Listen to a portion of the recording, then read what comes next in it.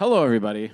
Welcome to No Small Thing, the podcast dedicated to helping you live a less certain and more curious life. I'm Scott. And I am Mace. Welcome to episode 112, everybody. Bam. We are here tonight to talk about white supremacy and defense mechanisms. What a topic. Topics? I would... Combined topic. We didn't look it up, but I would be surprised if there is a podcast episode out there with this title. I Googled white supremacy and defense mechanisms and didn't get anything. Yes. I got like a psychological article that was about white supremacy in psychology and psychologists and their approach towards people. Okay, we're already off and running. But I didn't get anything that was trying to help us understand white supremacy in the context of breaking down defense mechanisms, which is what I think we're here to do tonight. The world needs this. Maybe. I actually think it does. I actually think it might. Yeah. So we got this idea to do this. No, it doesn't. Let's do the episode. We're out. Bye. We got this idea to do this episode, I think, after we did the Black Lives Matter episode, because we definitely wanted to commit to this, to continuing to have topics where we're trying to dismantle white supremacy, or trying to be anti-racist. We're trying to bring forward this as part of the conversation. And I think both of Scott and I really, correct me if you insert how you're feeling. Well, I'm going to correct you. Yeah. I know for me, I think that it's the space in which I can be contributing to the conversation is in terms of whiteness and speaking to whiteness and speaking out of my wide experience. And our podcast so much is about curiosity, but our podcast so much is also about, it just comes up. We do Enneagram episodes every 5 weeks. We talk about defense mechanisms. We're really curious about the human psyche or why we do what we do. And so I think that as a white person, it is important that we talk about whiteness. And then as we continue to break down awareness, I think it's really essential that we bring into our conversations around awareness towards the way we're participating in white supremacy or the way we're participating in the centering of whiteness. What about that would I disagree with? I don't know. I don't want to speak for you. I'll be like Aranio and Beatrice and say, anything you want to add to that, Scott? Yeah. I always think it's so funny, like we're talking before the podcast and you just switch it on so quickly. It's like, this is good stuff. You said it so well. Yeah, I mean, I think you're setting the tone for the conversation really well. I think we get a little slightly more serious and less playful, although I actually do think it is important to remain playful in these conversations in order for something productive to happen. Because if you're rigid and fearful and arrogant and whatever, probably not going to learn very much. Yeah. Yeah. Or about yourself or anybody for that matter. Yeah, totally. You're going to hide. That's something to say. If a conversation starts getting a little less playful, I mean, this is a whole other side note, but like, I mean, we're already could just get into defense mechanisms. Here we are. I mean, I am a little bit concerned sometimes with, this is to put it lightly, like our ability to have civil discourse as a society. I'm saying this as a white, straight Christian man. So I feel like I have a little bit more of an obligation to have, in heavy quotes, civil discourse. Mm-hmm. And I think it's on me and others to make space for like anger. Yeah. Yeah. Like, I'm not going to ask certain marginalized folks to watch their tone with me or, soften their anger. But I do like the idea of being a time and place for civil discourse, for being able to like share an idea and not have somebody like erupt at the idea of like curious, and now you share your idea and I'm going to listen to that and we're having a conversation, Yeah. I just don't know exactly the best way to go about that and who should be participating in it and who should even be observing and listening to those conversations. But yeah, which I guess we are having it as two white people with a primarily white audience in mind. Yeah, exactly. So I think that's a good way to kind of set the stage in terms of this conversation. Our whole podcast is this, we're dedicated to this idea of being curious, but But yeah, we are definitely speaking to a primarily white audience. And I hope that our conversation would just help and be, I mean, I think in doing this, we're examining white supremacy in ourselves and then inviting you to do that alongside us. And I think it is kind of, we're creating this space where we're learning and growing, and kind of throughout our whole podcast, you'll find it in things like our Enneagram episodes where we're mistyping people or going back and readjusting how we're thinking about things. And so it's a little scary putting this podcast out there and being like, this is recorded and it's put out there for the universe to hear. But we also, so much of what our podcast is saying we're going to have a conversation, and we hope that us having a conversation gives you space and inspiration to have a conversation too. So we hope that by having this conversation, it helps and invites you to also have these conversations around white supremacy in your life and defense mechanisms. We think I'm excited for this because I do think that it's a really fascinating combination or lens of which to approach these two topics, kind of bringing them together. I'm excited to think about them together. I think it's been good for me to think about them together. I hope our conversations are productive conversations, meaning I hope it's not just like us patting ourselves on the back about our own perceived right opinions. I think we always learn a lot. I know already in this conversation tonight, I will learn something. Yeah, I can guarantee that I will probably learn something. And I can guarantee I know, that I'll probably learn probably is something. not the right word. The thing is, That's a great guarantee. I'm saying less probably learn something and more. I have a feeling that as we break down the defense mechanisms, it's less learn, or maybe it is learn, might be the right word, but it's, I know things will be brought up for me as we talk about this. I know that as we unpack defense mechanisms and think through them, the lens of white supremacy, inevitably examples of white supremacy existing in my life will probably come to the forefront. Yeah. Okay. Well, yeah, curious conversations. I guess I just say like, we're always trying to examine a little bit more, you know, not just spout off. Yeah. Even though it might sound like we're spouting off sometimes. Whatever. Should we get right into it? Well, yeah, I think that do? we wanted to begin by explaining what white supremacy is, or just reading a few definitions of white supremacy. And then I think I'll just give a quick breakdown for people who are listening. We want to explain white supremacy, and then I think both of Scott and I will share like really, really brief, maybe just stories or journeys or anecdotes of kind of where we are, like in terms of white supremacy. I whatever think that means. I don't know what whatever that means. it is for either of us. I mean, however you want to take that. Like, how do you look back at your past and see hints of white supremacy, and maybe how defenses have flared up at times? I think I have more defenses around this topic than you do, just because maybe I'm a little older. Yeah, I don't know if that's true. You seem less defensive than me. Maybe. When it comes to this sort of stuff. And then after we talk about that, we will just simply go through a bunch of defense mechanisms. We have this book that we love. We use it for all our defense mechanism episodes. Why Do I Do That? Yep. By what's his name? Joseph Burgo. By Joseph PhD. Burgo. PhD. Recommended to me by Peter Rollins. Check out Peter Rollins' episode on Parapraxis. Yep. And so we're just going to go through the defense mechanisms and honestly just try and unpack how these defense mechanisms might be perpetuating white supremacy or allowing white supremacy to continue in you. And so kind of going through that. And I think so much of the reason why we want to be doing this kind of topic is that dismantling white supremacy and unpacking white supremacy and decentering whiteness begins and ends with you. I was listening to a podcast, and I want to reference the person that the podcast, she wrote a book, and this is what she like really talked about in the whole podcast. It is, oh no, I clicked another podcast and I've lost my reference. Okay, wait, I have to find it. Okay.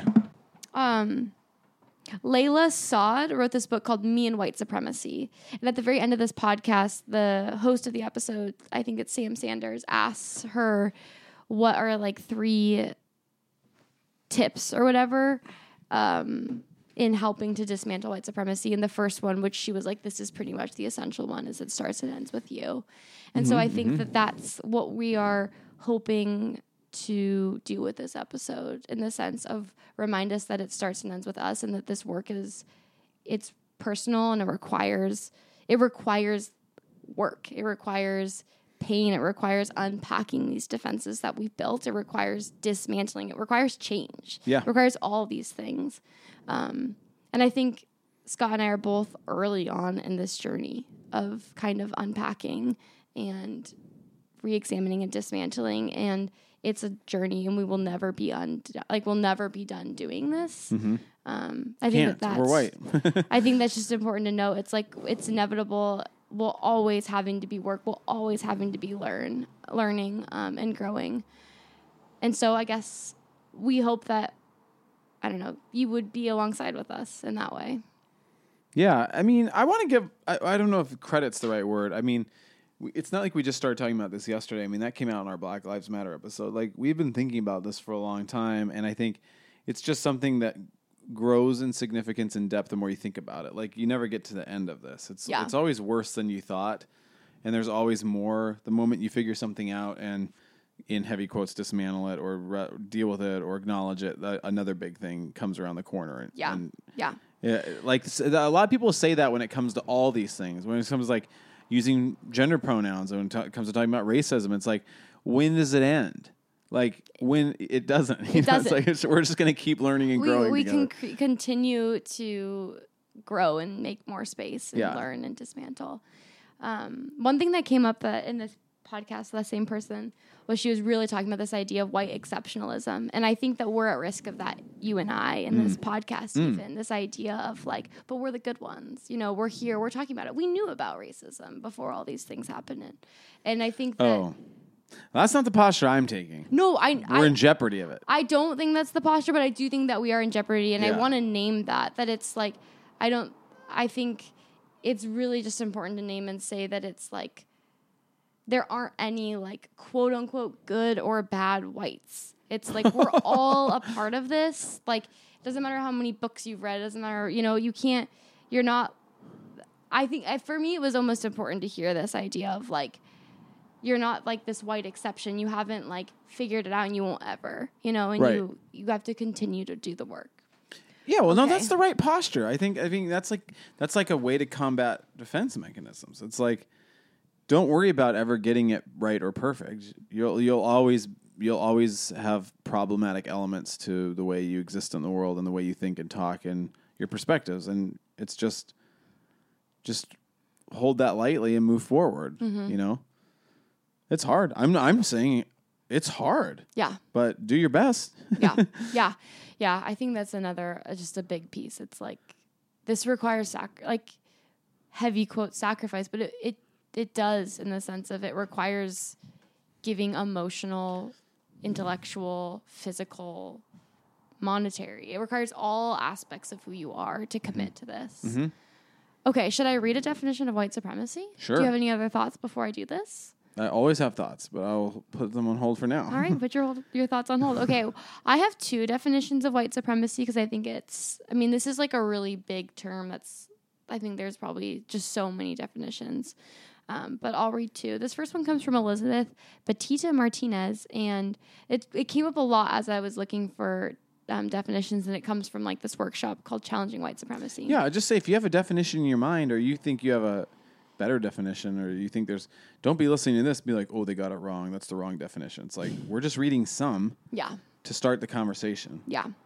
Okay, so white supremacy is an historically based, institutionally perpetuated system of exploitation and oppression of continents, nations, and peoples of colors by white peoples and nations of the European continent for the purpose of maintaining and defending a system of wealth, power, and privilege. Woo! Already, it brings up this idea of defending. It, like, makes me think of this idea of defense mechanisms. What they're doing is it's trying to defend this equilibrium, this peace. It's trying to defend power. It's trying to defend safety. Well, that's what I want to talk about too, and we haven't really talked about it, but that's why we have a podcast of, like, individual defenses around this topic, but societal, systemic defenses as a race or a people, or, like, you know, like, I don't know, we're we, white people, are this big giant entity with defenses up. Yeah. Like Yeah. physical, literal, like weapons, but then like psychological defenses. Yeah. Like that people can't see it or don't want to acknowledge it. I do think it's interesting to think about this idea of like the collective defense mechanism. Yeah. Like it's not just an individual. I do think, yes, it is an individual thing, but then that then gets brought into a societal value. Yeah. It gets brought into a way a whole group of people responds. Yeah. And then it becomes the central way of responding. Side note, while it's on my mind, just getting right into it, and then we'll read the second definition. But this is just a very low-key example, but it's something where it's like, I don't think you and I know what it means to come from extreme wealth. And I remember watching this documentary that this guy made years ago, and it was the son or the whatever, the person that would receive the inheritance or is born into, who knows? I don't know how it works. Yeah. He's part of the Johnson & Johnson family, which makes most of our products. Yeah, you like know? the baby stuff. Yeah, all the stuff, dental floss and toothbrushes and all sorts of stuff. And they're one of the longest generations go back in terms of like kind of getting a monopoly on a lot of different types of products. And now they just, live off of that. Yeah. And he's this young guy probably at the time, this probably came out like 10 years ago. And he's just like, we should talk about this. And it becomes very apparent in this documentary. It's like an unspoken rule. We don't talk about money. Like that's like a bad look. Like it's kind of like, this is secret. It's private. It's not something you talk about. And it's almost like a denial thing. Yeah. Like, it's like if we just don't talk about it, Yeah. it doesn't exist. I don't have to deal with it. we don't really have that much money. Yeah. You might be one of the most wealthy families in America, but no, I mean, We'll talk about other things. Yeah. Yeah. Yeah. Don't want to acknowledge it. Displacement? Maybe. Lots of different defenses. Yeah. Okay. Do you have another definition? I do have another dimension. Yeah. This other one comes from Wikipedia. Okay. But this one I read and I thought it was good because it kind of gets more an expansion. And I think that people might be listening and be like, white supremacy? I'm not a white supremacist. It's like, Look up Wikipedia. well, Find out. No, more just like this idea of like, I just saying something as a joke and you always correct it. I like can't take a joke. Well, honestly, I will say Wikipedia is sometimes underrated. It does provide mostly good information. Yeah, I mean it's complicated, but I like this definition. But I guess I'm just trying to make this disclaimer of people who maybe are like white supremacy. I'm not a white supremacist. This isn't for me. But it's like, no, we live in a society that is upholding white supremacy. Yeah, you are participating in it. Yeah, Your very existence is. Yeah, sometimes it. I guess we need to say some things that just need to say that to clarify. Yeah, it's like if you think white supremacy isn't. If you think white supremacy isn't a part of your life, think again. Yeah. Maybe. Absolutely. That's the whole point. Okay, here we Yeah. go. White supremacy or white supremacism is the racist belief that white people are superior to people of other races and therefore should be dominant over them. White supremacy has roots in the now discredited doctrine of scientific racism and often relies on pseudoscientific arguments. Like most similar movements, such as neo-Nazism, Nazism? I don't know. White supremacists typically oppose members of other races as well as Jews. The term is also used to describe a political ideology that perpetuates and maintains the societal, political, historical, or institutional domination by white people, as evidenced by historical and contemporary social-political structures, such as the Atlantic slave trade, Jim Crow laws in the United States, the set of white Australia policies from the 1890s until the mid-1970s, and apartheid in South Africa. Different forms of white supremacism put forth different conceptions of who is considered white, and different groups of white supremacists identify various racial and cultural groups as their primary enemy. In academic usage, particularly in usage which draws on critical race theory or intersectionality, the term white supremacy can also refer to a political or socioeconomic system in which white people enjoy a structural advantage, privilege, over other ethnic groups on both a collective and individual level. That is a quarter's worth of material. I know. Each sentence is I a know. 3-hour lecture. But it's good. It's good to have as a placeholder. But what I want to say to that, just to like come down from that big, deep definition, a lot of words. Bring us down. Bring us down to say, here's what I think this episode is contributing. As we know, I am a Facebook debater. Not as aggressive as I've been in the past. You're a Facebook discusser. Thank you. I'm glad that you said that. I said it playfully. Yeah. But yeah, no, I like the fact that I would like host a mature discussion, a civil discussion, trying to see the best in all viewpoints and intentions. But this is my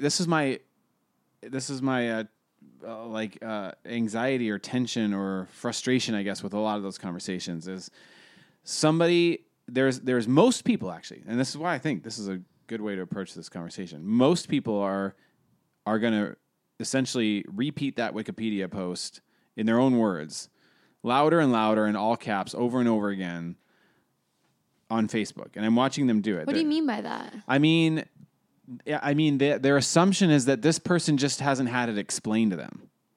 And if I explain it better and more thoroughly in longer posts, then they'll come around. I'm like, no. White supremacy, yeah, you mean? The defense mechanism is so deep. Yeah. And it's triggering it the more you explain it. They're going to double down. Yeah. And it's like, I just watch people do it. I like roll my eyes. I'm like, I guess I'm even learning as I'm saying this out loud. I in my posts am trying to disarm the defense mechanism a little bit. Yeah. You know? I wonder, as you're saying this out loud, it does make me wonder if this episode or this conversation is also helpful for us because this was the second thing that person in the podcast said, it helps us to have conversations with other people about this. Like, I hope so. If having an awareness of maybe what defense mechanisms are at play when somebody is wanting to not talk about it or wanting to avoid it or wanting to do certain things around it, if having an awareness of what defense mechanisms could be happening, that might help the conversation to be more fruitful when we're more aware of what might be happening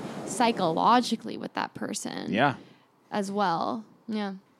Absolutely. Man, this is such a great combination of things to think about. I just watch these people get into debates, and I'm like, man, if you said, and it proves true almost 100% of the time. I mean, there's very few times where it doesn't work, and I'm like a little shocked. I'm like, well, it didn't work. But if you say, hey, I really see your point and understand, and I actually see where you're coming from. I do. I see where you're coming from, and I see your point, and I think you were trying to say this, and I see your heart's in the right place, and you're trying your best, and the person's like, oh.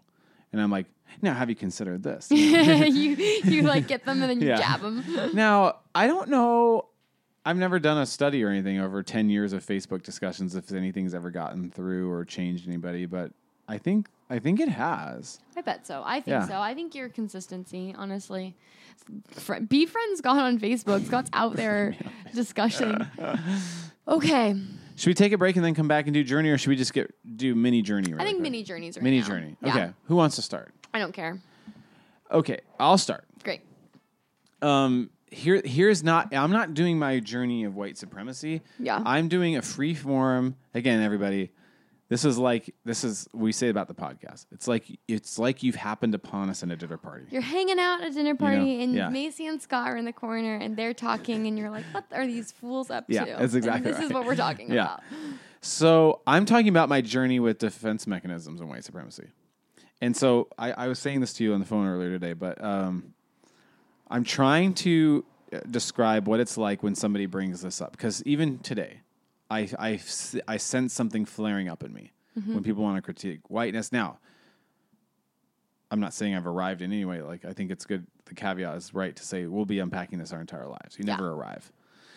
Don't think you're going to arrive, because then that adds a lot of stress to your life. Truth. Then you think you arrived, and somebody in the universe is giving you a gold star or a pin, and you're like, I arrived. I did it. I dismantled white supremacy. And you're like, no. But and then you're stressed when somebody brings it up again. But I can't even right now recall the first time I felt anything like this. But I do know, as I look at my life, I was not in any way taught to question whiteness. I wasn't. That wasn't anything that was brought up growing up. Yeah. I definitely was taught that slavery and racism had been fixed. We dealt with that. I remember thinking, oh, my grandma, I remember thinking this exact thought. My grandma was around at the time of racism. I was like, oh, man, I mean, maybe my grandma was like racist, and it's like, You're even like, the that category. Was then. This Yeah, is no, now. now we're just all in school together and there's equal rights and I can't believe that happened. And it's such an easy. I mean, even today, You want to be able to. You want that to be the thing you can accept. You want racism to be dealt with as a kid. Yeah. Yeah. And the way we tell history, I mean, I was listening to the 1619 podcast Elevation. today, and it's just like the way we talk about Abraham Lincoln, and the people in this podcast were saying, yeah, no, he is the great emancipator. He did do some good things, but he was wanting to free slaves. But then there's like these overlooked speeches sometimes that just don't get the due credit or the due attention. And it was this thing of like, yes, you're equal, and I actually mourn. I'm definitely paraphrasing here, but it was a speech that they read. I mourn what we've done to African people and black people in this country, and it's terrible and utterly and always wrong. And the solution is we're just not supposed to be together. Like, we need to get them back over to Africa. We need to separate. We can't live in a society together. Yeah. And so it's like, this is Abraham Lincoln. Yeah. You know, and he wasn't even saying one's better than the other. It's just like, we're not meant to live in the same country. Like, get out. He's like, this isn't working. Yeah. Yeah. That's Your problem, interesting. you know, that we want to not think about. Which is, I mean, that is really hard for me to get in that headspace. I'm like, what the hell are you guys talking about? Yeah. I don't. Okay, side note. So I think I was handed this worldview that, like, it's been dealt with. We're all equal now. And then I just know that there was this. Well, I mean, we were thinking earlier today, like the Pledge of Allegiance, which is just such a creepy and strange thing when you really think about it. And that was said all growing up till I graduated high school with no questions. Allegiance to the flag of the United States of America. Hand on your heart. And to the republic for which it stands. Creepy. One nation under God. Yeah. Indivisible. With liberty and justice for we all. know it. Yeah, for all. Gosh.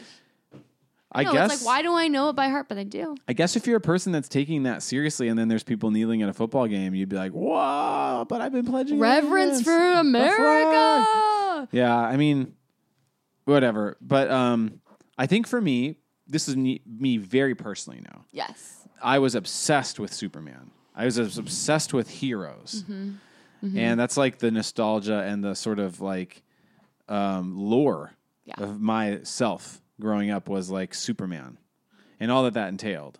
And we can just do a whole episode on Superman. What does that represent? Like this white American exceptionalism in heavy quotes, the white savior complex, literally through this superhero. But then all superheroes, like even in the Marvel movies now, it's like mostly white men. You got Captain America, you got Thor, you got Iron Man, you got Ant-Man, you got the guy from Guardian of the Galaxy.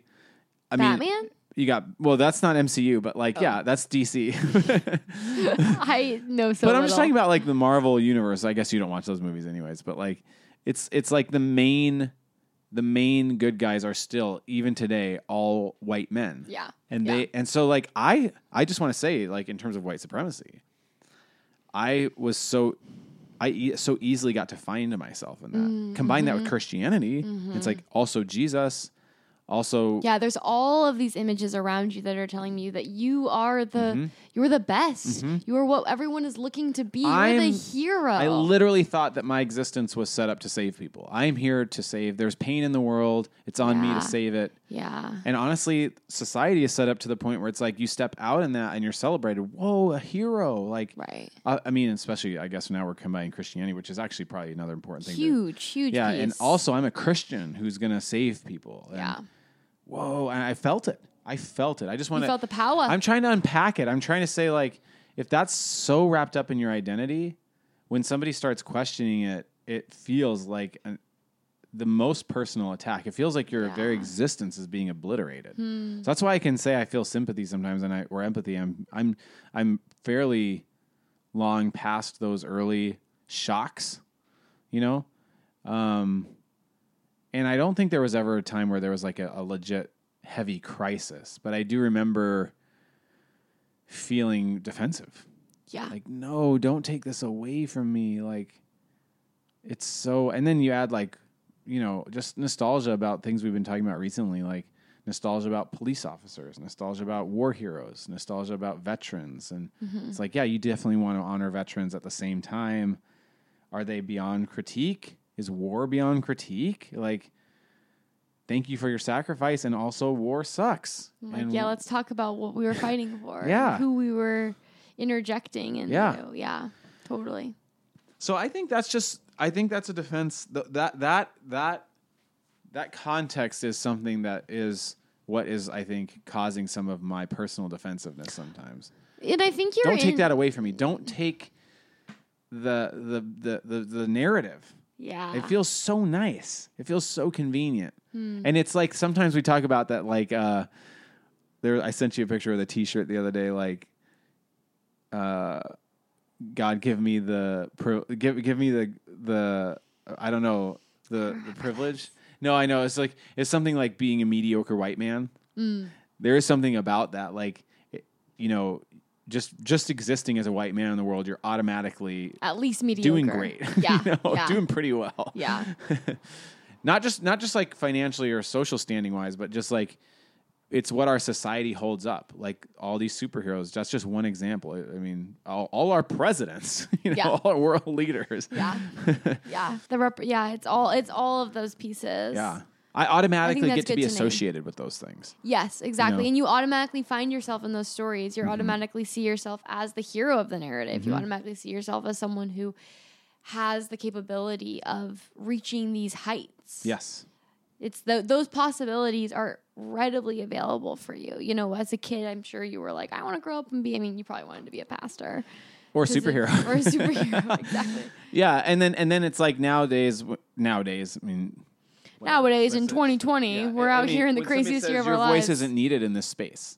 Yeah. It's like, you're like, what? Oh my gosh, that's so hard to comprehend. And it's like, again, not now. Now I get it. But like, I was so shocked when I started hearing rhetoric like that. Like, you're not needed in this space. You almost have this, again, a metaphorical vision of yourself, like with your superpowers busting down the doors and forcing yourself into spaces that you're not welcome into. Yeah. Yeah, that's white supremacy at its full-fledged form. Totally. I'm needed here. Not needed? What do you mean? What are you going to do without me? Well, it's because like you think your perspective is the most important. It's exactly. Like you guys are having some good discussions, but I'm going to come in with the perspective. You're naming it there. Yeah. It's like this perspective is it's the ideal perspective. It's the people who founded this country. It's all these philosophers. It's all these historical figures we've looked up, all the authors that you've read. They're all these white men. So it's like it creates this idea that white men have the most to say. Mm-hmm. Absolutely. Like, boy, oh boy, oh boy. Boy, oh boy. Okay, Journey? I guess, sure. I think the thing that Whiteness? as you're talking, it makes me think of, I think you mentioned this on the phone today, this idea of like the American dream, or this idea of like you can define success for yourself. Yeah. So I grew up, and I guess I'll just like anecdote this. Anecdote it up. So I grew up in good old suburbs, and my dad grew up raising me with this like audio tape. It was called The Secret to Success by Earl Nightingale. It comes up because this is so much of what my ideology was growing up as a kid. So my dad grew up relatively poor and in a house with like a lot of kids, and he was the oldest, I think. And like, sorry. And he definitely, like, he lived in his car in high school. He, like, moved out, lived in his car because his family was just, like, it wasn't a great environment for him. He had to take care of his brother who had cancer when he was in high school. Like, my dad had a lot of adversity and a lot of, like, reasons in which my dad had to kind of work hard to fulfill the American dream. Yeah. So growing up as a kid, my dad had worked really hard and, like, found a way in this world through like business, through marketing, through this idea of if I believe that I can be successful, I will be. So my dad, when he was in college, I think, or not college, my dad didn't go to college, but in those ages, listened to this audio tape that's by Earl Nightingale. And the whole thing is this like study, I'm putting in quotes, that Earl Nightingale has done. And it's this idea that the secret to success is believing in success. And so it's they like follow these men. It's only men that they follow. And I'm assuming, honestly, it's probably only white men that they follow in this study. And it's basically tracking the people who believed that they would be successful ended up being successful, and the ones who didn't believe they could be successful ended up not being successful. And so going to like soccer tournaments, always in the car, going to a debate thing, always we had to listen to this, going to whatever, always had to listen to this. So for me, I grew up with this kind of notion that was like, if you just think it can happen, it can happen. Success is for anyone. Mm-hmm. Anyone can have success. Anyone can make it work. My dad, he was poor. He had all these things going against him, and he made it work. You know, he has now runs a business, and like we have the success. And so growing up, this idea of the American dream was super, super, like so much a part of my narrative. It was literally my college essay. Like I wrote my college essays about Didn't know secret that. to success. Yeah. Whoa. Mm-hmm. Like not like critiquing it, but just like no, not critiquing it. Like upholding it. Whoa. Like being like this is the secret. I believed it. I mean and now I'm graduating college. This was going into college. Oh, this was your essay to get in? This was my essay to get into college. No, just wait, because it goes full circle. Oh, okay, this wow. This is my essay getting into college.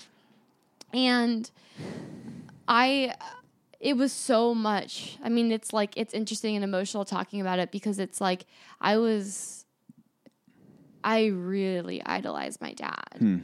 And saw my dad and saw myself and my dad so much, and wanted to be so much like my dad. So this was like, it was so essential to who I was the like quote unquote American dream, pulling yourself up by your bootstraps. And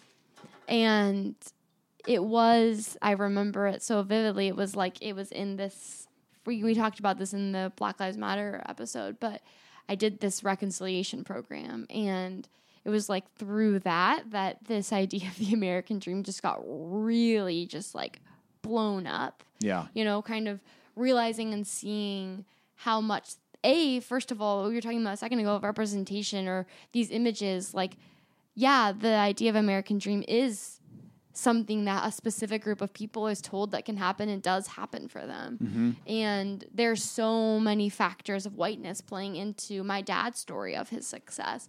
There's so many factors of whiteness playing into my own ability to have success. And I remember doing the race and feeling just like, this isn't fair. It's like we're all starting at different points. The secret of success, no matter how much someone growing up in, like, no matter how much someone believes in success, like a circumstance matters significantly about that person. And whether or not they even think that success is available for them, their circumstance matters for them. I want to just say, like, I think I just had a realization about, I mean, everybody, we're not going to explain it now, but if you want to interested, look up the race, because it's always really interesting. There's lots of different iterations you can find on YouTube and stuff, but it's a great little exercise. But I do think there's a defense mechanism or a nostalgia that kicks into something like that, even because we get so excited about the potential story arc of the person that starts at the bottom and builds themselves up. Right. So we're like, oh, this black woman at the very back, well, this is going to be so exciting to see her succumb all of these. And it's like, well, I think the better thing is like, let's help her get the same fair start that we all did. Exactly. That's what we should all be wanting. And I think that's the thing is like the whole time I was like, this is fucking unfair. Yeah. Like there's no getting around it. You started at a certain point. Success was more available to you. Success was more available.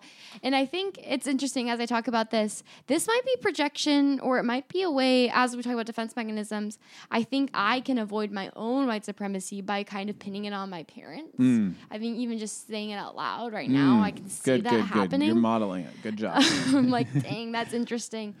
But I remember maybe my last essay, or I wrote an essay, it was towards the end of college, that was like, I wrote this essay about the secret to success, and like, here's all the ways in which like this isn't it. And I came home and I told my parents, and I mean, it like really, I mean, I honestly think there has probably been a rift between me and my family since like my sophomore year of college. How dare you critique the secret? No, honestly, since my sophomore year of college, when I came home and was like, everybody Yeah. white supremacy, everybody this lie. Like, you've told me a lie my whole life. Yeah. You know, like, I really came home hot with, like, you lied to me. You know, and that's honestly how I feel. And it's not even like my parents lied to me. It's like everyone has lied. Society. The world. But yeah, I think that like that to me has like been one of the most poignant and like ways in which I saw white supremacy. Like, it's ingrained in me, you know, and it's like I have to dismantle that. And I like tried to dismantle that in my own family. And I think it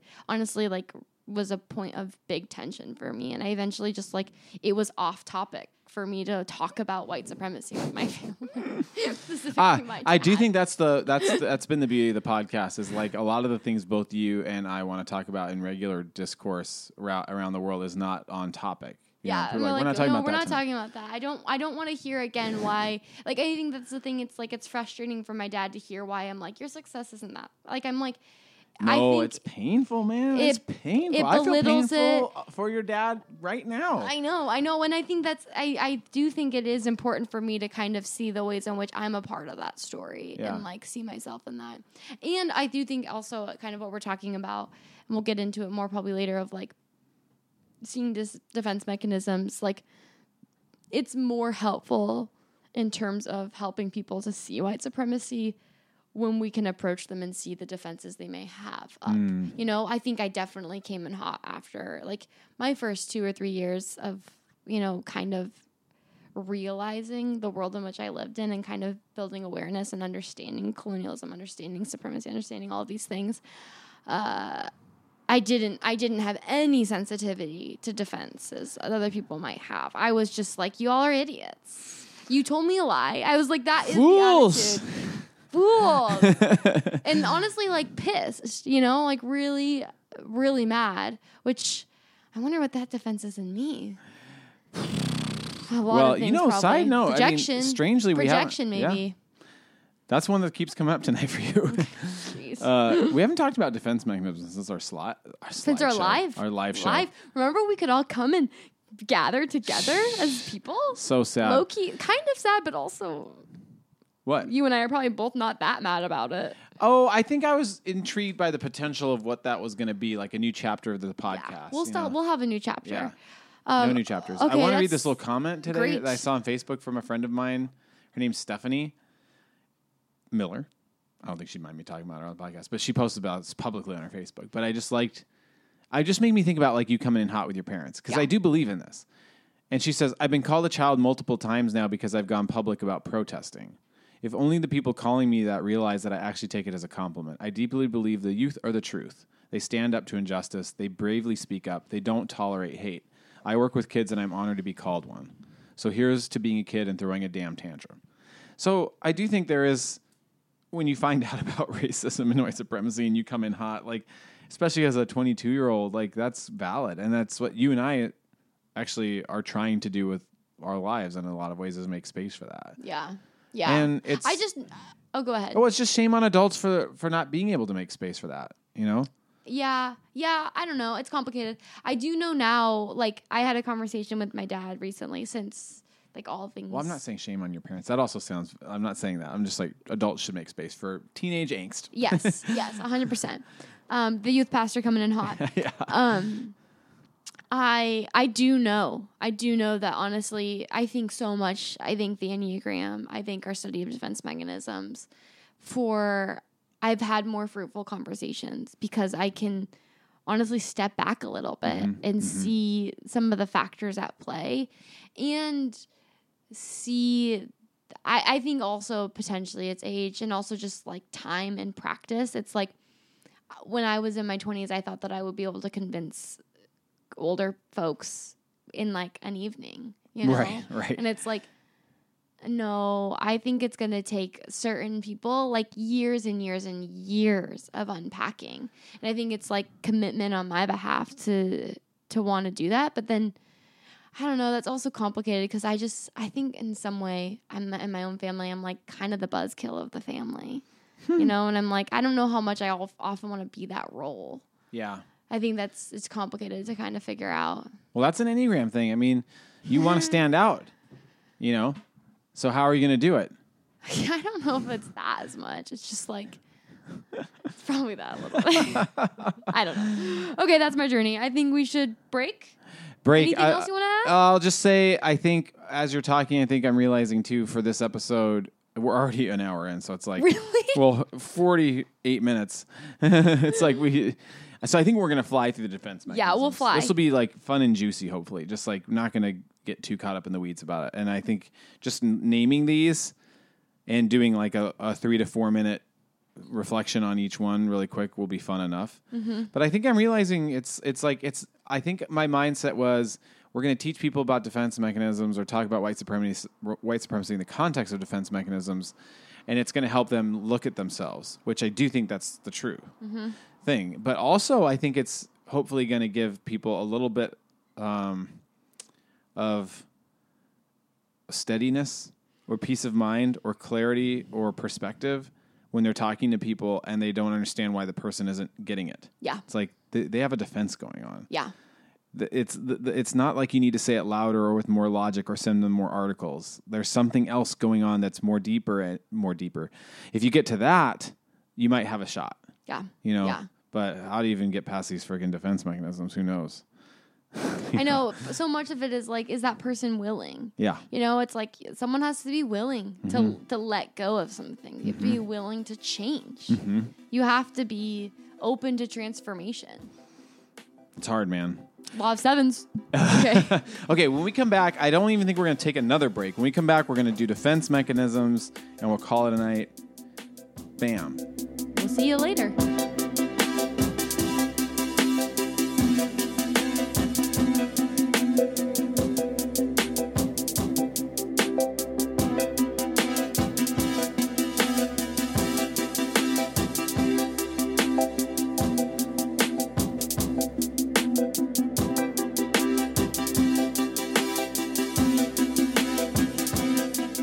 Okay, everybody, we are back. Scott has the book. Scott is going to be the reader for the rest of the evening.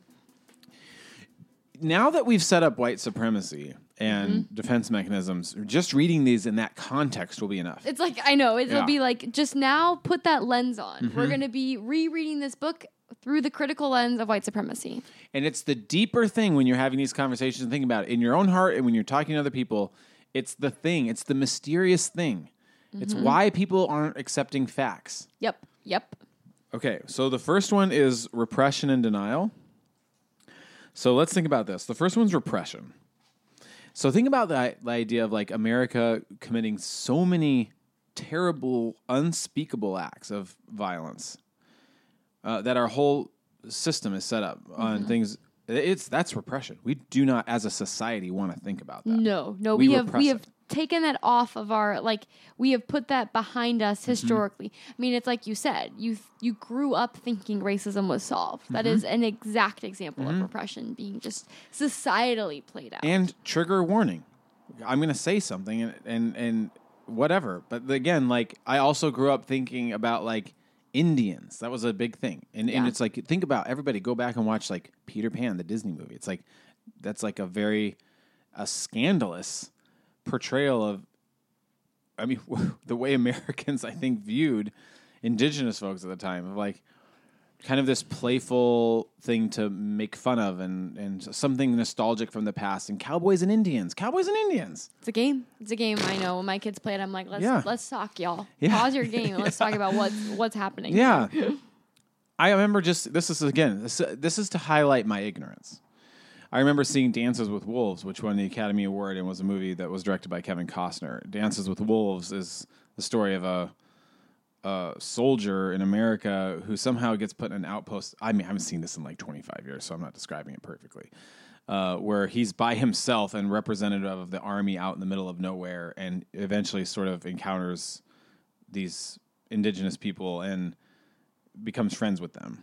And they name him Dances with Wolves as part of their tribe. And but at the time you're watching this and you're going, oh yeah, like there were native people and there were, I mean, it's like this thing that we're talking about now. And there were nice Americans that treated them well and people got along. And I mean, there's some horrific things in that movie too, for sure. And there's another interesting movie that I'd love to go back and revisit called Last of the Mohicans with Daniel Day-Lewis. But anyways, all that to say, don't want to think about the violence.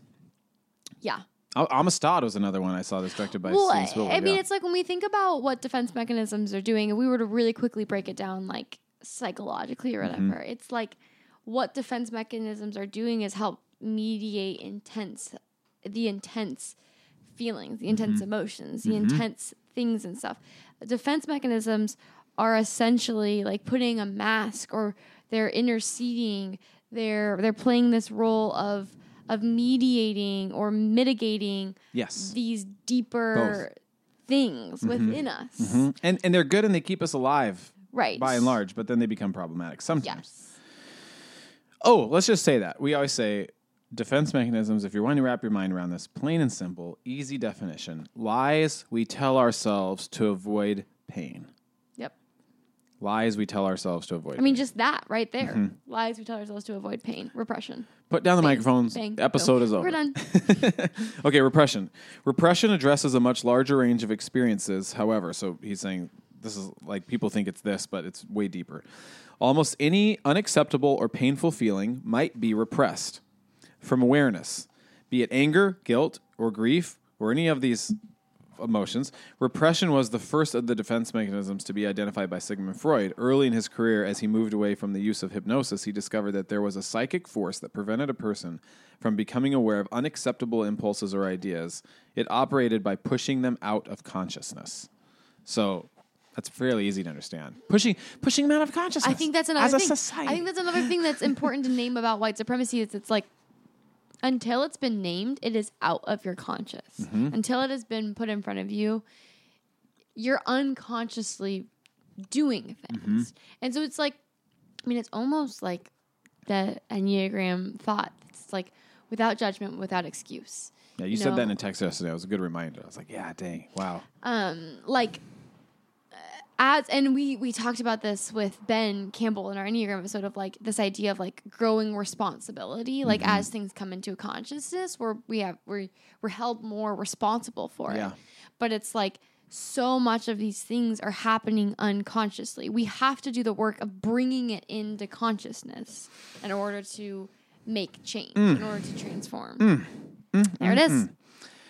Side note, I guess, as it enters my mind, I do think whatever spiritual practice you engage in, it's like I do love the idea that, well, I hate the idea, actually, that like certain streams of evangelical Christianity do like, Kendra Creasy Dean also always called this McFaith, like a McDonald's version of faith. Yeah. Like a really cheesy Happy Meal version of like Christianity, whereas like the Psalms in the Bible give like a lot of space for lament and crying and naming, like a lot of space for naming. Yeah. And so that should be built into your systems of faith or spiritual practices, like not like a way to get out of reality, but a way to enter into it. enter into it. Yes. Yeah. Yes. So we have a tool, it seems, collectively, communally, because we should be doing these things communally. But anyways, denial and awareness. So here's denial.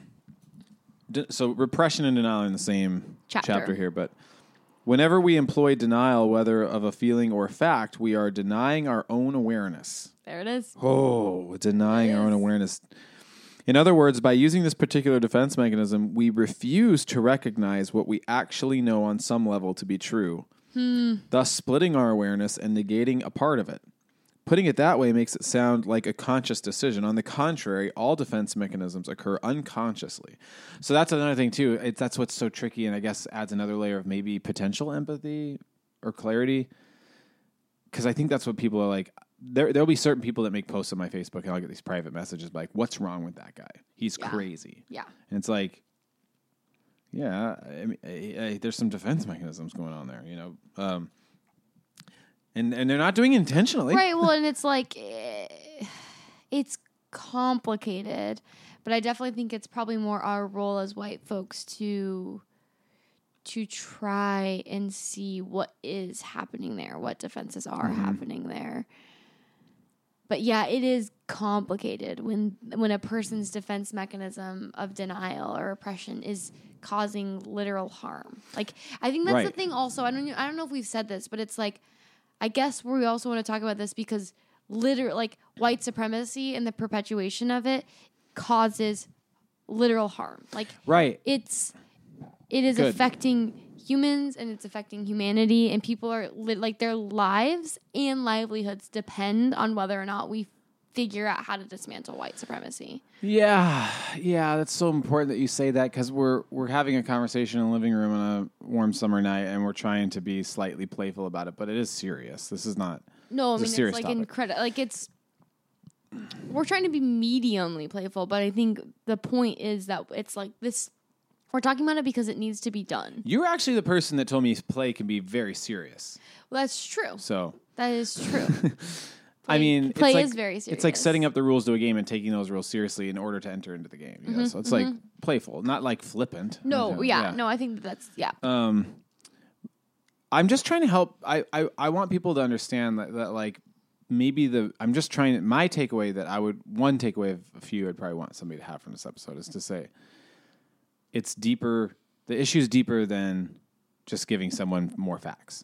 There's something else going on there. Yes. And we should take that seriously. We should take it seriously, which is why we're having this conversation. On the contrary, all defense mechanisms occur unconsciously outside of our awareness. If we knew we were doing it, the defense wouldn't work. Here's another popular example. In the 1986 movie Heartburn, Rachel Samstott goes to her hairdresser one day and, listening to a story about another woman who didn't recognize the telltale signs that her husband was having an affair, Rachel gasps with a sudden horrified realization. The awareness had been growing in her that husband, Mark, has been unfaithful, but she'd been insisting to herself and to other people that her marriage was a happy one. When she heard the hairdresser's story, the defense finally broke down, and the painful truth she tried to avoid burst into her consciousness. Yeah. So I mean, whether it's a movie or a story or like a lecture or a Facebook thread, like something finally breaks through. Yeah. Yeah. And then it sometimes can be like a flood. Mm-hmm. It's scary to have something break through because it's like going back to my saying, it's like I was so mad because I was like, everything is a lie. Mm-hmm. You know, if all these things I believe were to be true, or what I've been denying or not seeing or repressing, all of a sudden that comes into awareness, it's alarming. Mm-hmm. You know, it's complicated to hold, you know? Yeah. Yes. And I guess I'm thinking too, just reiterating something of like, if you think, again, a thing about like being able to, I guess, approach the idea of defense mechanisms with the idea, this was a Peter Rollins idea that I heard years ago that I love. It's like, he called his talk an alien from inner space. I think I've said that before, but like, we're so obsessed with aliens and the outside evil. And he's like, if you can say like, not only is there sort of this evil inside of you, but you're alien to yourself. Like there's something inside of you that's foreign and strange. He loves saying like, you're strange too. Like, remember that you're strange. Yeah. The world isn't strange. So we have a hard time like looking at ourselves as strange or weird or different. Yeah. And then if you can think of like Do we? I'm like joking. Yeah, okay. You probably do sometimes. No, I think sometimes. But I'm making a joke of this. It's like, in general, my stance is I'm strange, I'm weird, I'm different. True, you're an alien. Yeah. I identify as an alien. Yeah. Oh man, I could get really into that with you right now. But if you think of like America as a body, and also thinking the alien is not within, the alien is out there, immigrants and foreign countries and their weird ways and their strange thoughts and their weird political and economic systems, and we have the right way. And despite all facts that say the contrary, like there was just an international study that said America is the second worst place in the world to raise a kid. You know, it's like what. And you like America is not looking at that information. It's a defense. Like we don't want to know that. Yeah, we're just going to keep thinking that this is the best place to raise kids. Yeah. Boy, oh boy, oh boy. Oh boy. Lordy. Okay. Do you want to say anything about repression and denial? No, I think we said a lot. I think we're already getting an interesting pace for ourselves with these. We are. We're setting an interesting pace. That's a good way of saying it. Okay, this one I also think is very American, and it kind of goes with what I was saying earlier. Idealization. Oh, here we go. Yeah. So idealization is a defense mechanism, everybody. Think about that. Also get this book. It's really interesting. Why do I do that? Idealization. At first, it may not seem obvious that idealization is a defense mechanism. Sure, it's a familiar psychological concept, but how exactly is it a defense? In what way does it embody a lie that we tell ourselves in order to ward off pain? In the same way that I got to go back and do splitting. I think I skipped it. Yeah, we got to do splitting 100%. Yeah. In the same way that splitting simplifies the problem of ambiguity, that is, the pain of uncertainty and ambivalence. We'll get to that. Idealization offers a simple solution, in quotes, a solution, to difficulties that unconsciously feel hopeless or too painful to confront. Oh, this is huge. Yeah. That friend of yours who keeps falling in and out of love, who shifts from heady infatuation to bitter disillusionment, have you noticed that he tends to become depressed when each new romance falls apart? You might think that the depression results from disappointment, but in fact, it has been there all along. The failure of idealization as a defense against depressive feelings puts him back in touch with those feelings he had hoped to evade. In other words, some people turn to the drug-like effects of romantic love as a kind of emotional antidepressant. Their involvement with a relationship partner has little to do with authentic emotional contact or intimacy. What they crave is the high that results from falling in love, using it as escape from pain and depression. The end of a new romance and falling out of love returns them to the feelings that they were hoping to get out of. The highs and lows of a serial-romantic call to mind the ups and downs commonly associated with bipolar disorder, what we used to call manic depressive illness. In fact, manic depression and serial romance both reflect the flight to an idealized state of mind, infatuation, or mania to escape from unbearable, painful feelings. You may be familiar with the term hypomania, literally below mania. It's not an extreme and dangerous as the states of mania to be found in manic depression, but similar in nature. Idealized romantic love represents a kind of hypomania, whose aim may be to cure unbearable feelings of depression. So, thinking about it in terms of white supremacy, I do think it's like, I think this is, you see a lot of folks, and honestly, it would be nice to feel this way of like having an idealized or a romantic understanding of the society you live in. Mm-hmm. You know, I think that that's something that so many people have put so much stake in, is the romantic view of the melting pot, American dream. Yes. This is the place we are. America, we brought democracy to the world. All of these, You're saying it. These ideas we've idealized and romanticized. The founding fathers, the Whiteness. Constitution. Exactly. Yeah, And whiteness. Whiteness. And it's become this thing of which it is so much is at stake if we, heavy quotes, so much is at stake if we lose it. Mm-hmm. And I think that's where you see this resistance in folks, and you see people leaning in, instead of leaning in to ways in which society may be failing folks, people lean harder into the ways in which our society is actually great. Yeah. And you're missing it. You're not seeing who we are. You're not seeing what the wonders of whiteness or America or the American dreams are. It's like you can't accept this painful reality, so therefore let's swing on over to the greatness. Oh, you're stressing me out saying all these things. That's so true, though. So sorry. Oh, why? And I think we're seeing it on full display. You know, it's like the act of going and giving a speech in front of Mount Rushmore seems like a defense mechanism. Yeah. You know, like Yeah. playing up the forefathers and the lineage. And it's like the irony of being a sacred place for indigenous people. It's like we blew that up and put our own faces on there. It's so weird. It's all. It's like in the idealization, it comes with repression. It comes with the denial. Yeah. You know, it's like you deny and idealize. You repress and idealize. Yes. Boy, oh boy, oh boy. Idealize. Okay, I Splitting? was glancing at splitting, and I know he says right at the beginning it's the hardest one to describe, and he goes into several layers of description. Well, I think we could describe it. That's exactly right. Yeah. Do you want to try, or should I? I mean, isn't it just basically this idea that we have a really hard time handling ambiguity? We have a hard time handling uncertainty. Yeah. And so what our brain does in order to make, because it's really hard to handle that, we make things black and white and allow things to become a this or that issue. We split something down the middle. So then we therefore see something as a split issue, and we don't hold or make space for the gray. A teacher at heart, a true teacher. I am a teacher at heart. It's true. You always give the greatest description. I'm like, oh, I think that's better than the book. Yeah. And I think that's huge. Yeah. Huge.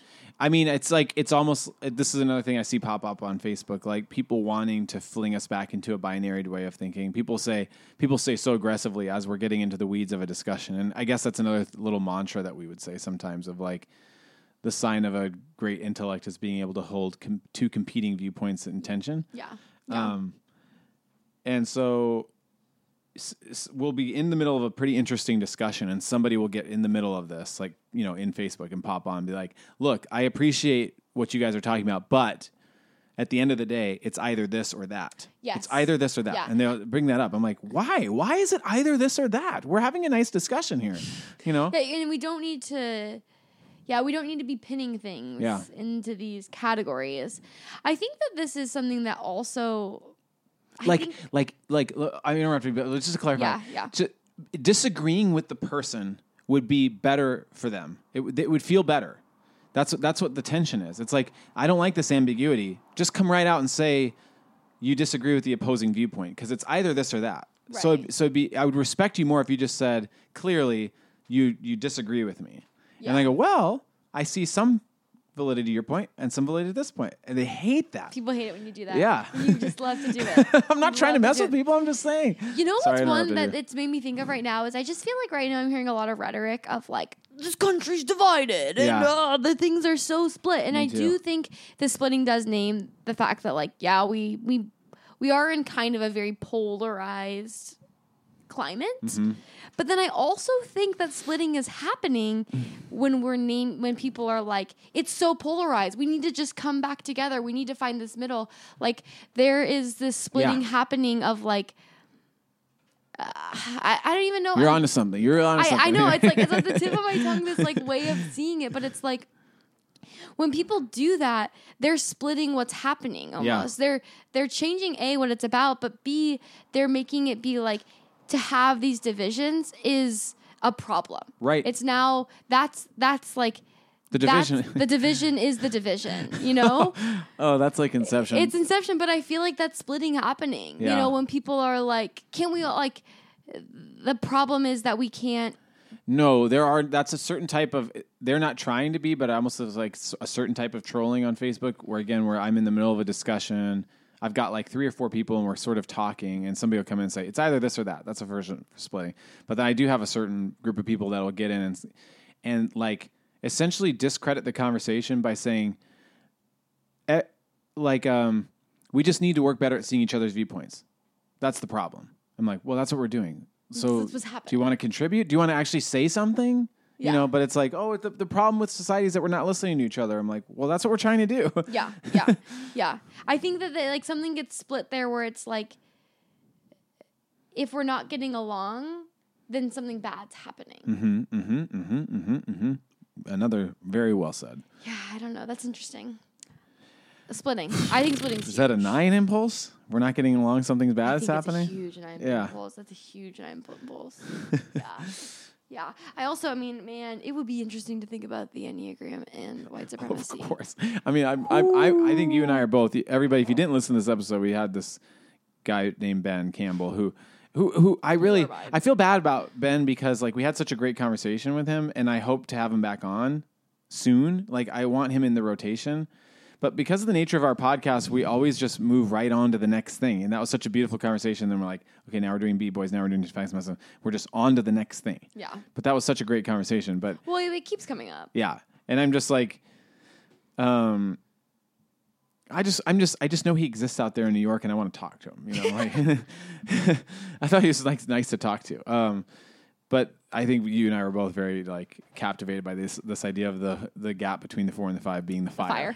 And I do think that's like some of the energy of this podcast where it's like these conversations feel invigorating to us and not threatening. Mm-hmm. Sometimes they go off the rails, but mostly these are the types of conversation it seems that are threatening to people and they don't want to have it. It's like I don't know. I don't know what I'm saying aside from like maybe it's something we can offer of like, yeah, lean into these conversations. Yeah. We'll be in the fire. Yeah. We're always in the fucking fire. Yeah. Okay, we did idealization. Heat of the kitchen here. Heat of the kitchen. It's where the food Cooking gets the raw cooked. Food. Okay, next we're gonna do projection. Oh boy. Now I moved past like the strict definition of projection, and I thought this was a really interesting section, projection of guilt. And I read this to you already, but like let's read it out loud. It's good. Now that we understand the broader phenomenon, okay, well I'll just say projection, everybody. It's like projecting your own stuff onto somebody else. We're like almost like vomiting up and putting it on someone else, getting rid of it, flinging it out onto someone else. You come here, I'm in a bad mood. Yeah. And instead of me saying I'm in a bad mood, I No, say you're you're late, I'm pissed at Yeah. you, and I'm moody about it. Yeah, and it's my fault. And Yep. now that we understand the broader phenomenon that is a projection, let's take a look at our more familiar use of the term, where a sense of guilt or bad conscience is disowned and assigned to somebody else. Say Jim forgets to do something he was promised to do on the way home from work. When he walks into the house that evening, his wife Stephanie asks, "Where's the dry cleaning?" Jim sheepishly admits he forgot all about it and apologizes because Jim has a habit of forgetting to do such things. I like they said forgetting in quotes. His wife sighs with disgust. "I'll suppose I'll just have to pick it up myself tomorrow, like I didn't already have enough to do." Ooh. Oh, snap. Jim suddenly feels defensive, turning on Stephanie in anger. "I don't see why you're making a federal case out of it, so I forgot. What's the big deal? You're always so judgmental." Ever had an exchange like that with a family member, spouse, or friend? I certainly have.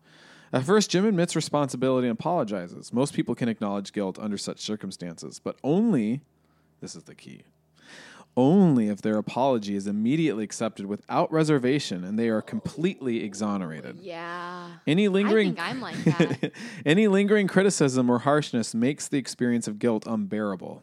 In that case, many people will reject all of sense of responsibility and get rid of their guilt, bad conscience, by projecting it outside of themselves. In this example, Jim's guilty conscience ends up inside of Stephanie, who criticizes him. He then fights her off by turning the tables, making her the bad guy. Jim no longer feels guilty about his own thoughtlessness. Instead, he tries to make Stephanie feel bad for being such a harsh and judgmental person. On some level, Jim knows that he bears responsibility. The projection involves a lie that he tells himself because he can't bear the guilt. Yeah. You're the bad person, not me. Yes, that's it right there. A lie we tell ourselves because we can't bear the guilt. Yeah, yeah. I think that's a huge defense coming up as people say, "Hey, you're participating in white supremacy." And the rhythm that they name so well here is, "Oh yeah, totally. I've seen the movies. I have a black friend. All the things that the cringy things people say." I voted for Obama. Yeah, I voted for Obama. And people go, "Oh, cool. You're one of the good guys." Yeah, totally. But people say, "Well, that actually doesn't solve it, and you're still part of the problem." People are like, "Whoa, hey," and then it starts the defenses flare. Then the defenses flare up. Projection happens. Yeah.